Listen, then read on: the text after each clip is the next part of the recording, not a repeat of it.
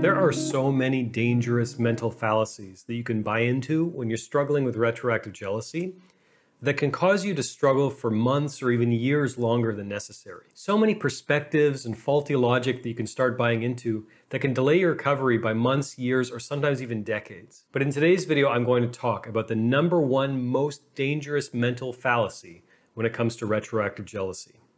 My name is Zachary Stockhill from retroactivejealousy.com, and since 2013, I've been working one-on-one with thousands of men and women from all over the world, helping them overcome retroactive jealousy, helping them overcome obsessive jealousy in their relationship. If you'd like more information about my work or you'd like to work with me one-on-one, please visit my website at retroactivejealousy.com. As I mentioned in the intro, so many dangerous mental fallacies that you have to prevent yourself from buying into, that you have to prevent yourself from giving any extra time or mental energy to when you're struggling with this weird little issue that we call retroactive jealousy. By the way, for anyone watching this video who may not be familiar with that term, the term retroactive jealousy basically refers to unwanted intrusive thoughts, often obsessive curiosity, and what I call mental movies about your partner's past relationships and or dating/sexual history. And obviously, when you're struggling with these symptoms that we associate with retroactive jealousy, it's easy to lie to yourself. It's easy to completely lose perspective on what is real, what is not, what is important, and what is not. Which brings me to the topic of today's video.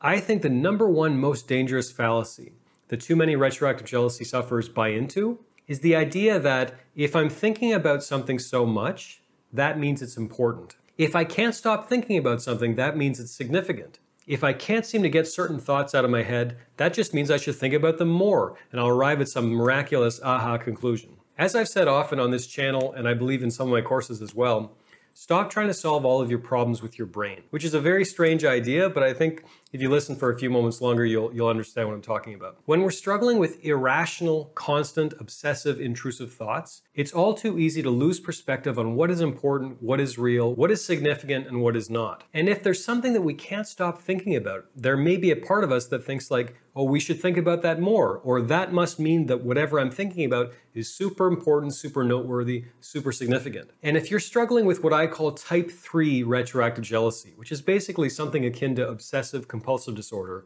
or retroactive jealousy OCD, if you're struggling with that kind of retroactive jealousy, it's completely illogical and irrational for you to feel like because you're thinking about this so much, because you're thinking about maybe your girlfriend's ex or your boyfriend's ex or your husband's ex or your wife's ex, whatever, some event from your partner's past, it's dangerous for you to think that because you're thinking about this so much, that means it's really morally significant and it's this big, important question that you need to answer. To help illustrate this point, I'm going to draw from a popular example of obsessive compulsive disorder. So many obsessive compulsive disorder sufferers struggle with the thought that they didn't lock the door at home. So they leave the house or sometimes they go to bed at night and there's this nagging question like, did I lock the door? I think I locked the door. Are you sure the door is locked? I'm not sure. Maybe I should go check again.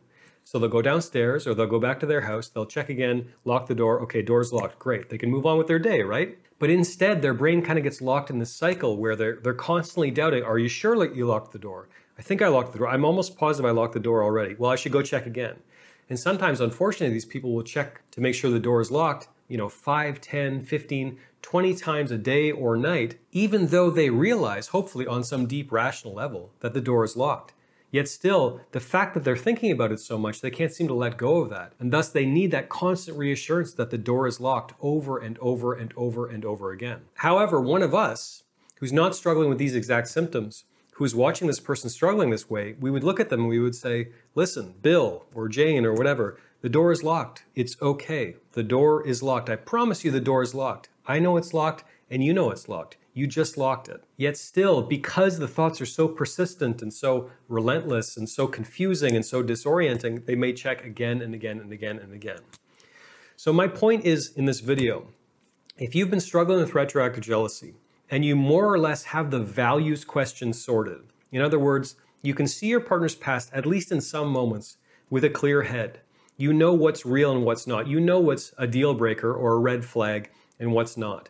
If you've invested the time and energy to get absolutely clear about all those things, and you're still struggling with these intrusive thoughts about your partner's past, what I'm saying is the door is locked. In other words, this is not necessarily significant or important or noteworthy. the fact that you're still having these constant intrusive thoughts. Because the uncomfortable reality is sometimes, in fact, quite often, obsessive intrusive thoughts are completely irrational. For many, many, many retroactive jealousy sufferers who are struggling with their partner's past, once they put in the work to get past it, for example, once they go through my books, once they sign up for coaching, once they go through one of my courses or whatever, I'll get an email from them, sometimes as little as a month later after they started investigating this issue, telling me, Zach, I was completely wrong before.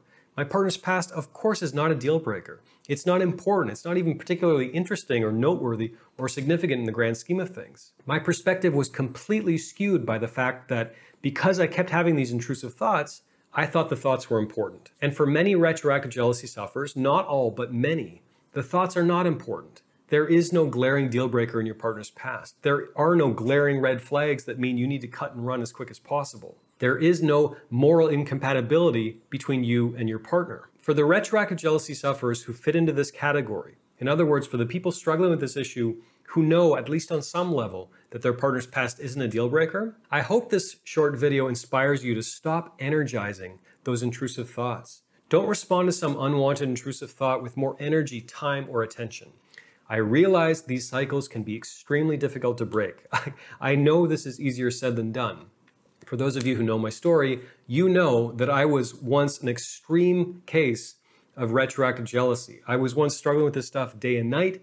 It was the first thing I thought about when I woke up in the morning. It was the last thing I thought about when I went to bed at night. And thus I had moments where I thought to myself, the fact that I'm thinking about this so much must mean that it's significant, must mean my girlfriend at the times past is actually a deal breaker. Like that's what this means because I can't stop thinking about it. It must be significant. And needless to say today, with the benefit of, a decade of hindsight and even, closer to that time, I realized pretty quickly, of course, my girlfriend's past was not a deal breaker. There were no red flags. There was no glaring, incompatibility between me and my girlfriend. And the sooner I got absolute clarity, crystal clarity on the boundaries and values question, as soon as I figured out for sure, in my own heart, shall we say, that there was no moral incompatibility between me and my girlfriend, as soon as I got that clarity, I found it much easier to remind myself, when I had those intrusive thoughts, the door is locked, Zach. In other words, these thoughts are not important, they're completely irrational. If you are struggling with unwanted intrusive thoughts about your partner's past or anything else, I hope you'll take a minute to click a link in the description of this video. There's a free 4-part mini video course you can get if you sign up for my email list. It's totally free, you can unsubscribe anytime, that's totally fine. Over the course of about a week, I'll send you 4 videos that will help you start breaking some of these cycles, that will help you take the first kind of baby steps towards overcoming retroactive jealousy for good. I hope you sign up. Click a link in the description for all the details. And for everyone watching this video, if you're struggling with this question and you know in your calmest moments that your partner's past is not actually a deal breaker, there are no actual red flags or anything like that, if you have that clarity, take a week, over the next week or so, think of this video and just remember, when you have those intrusive thoughts, the door is locked. In other words, this is not important. The fact that I'm thinking about this so much does not necessarily mean I should think about it more, does not necessarily mean that it's important. Stop trying to solve all your problems with your brain.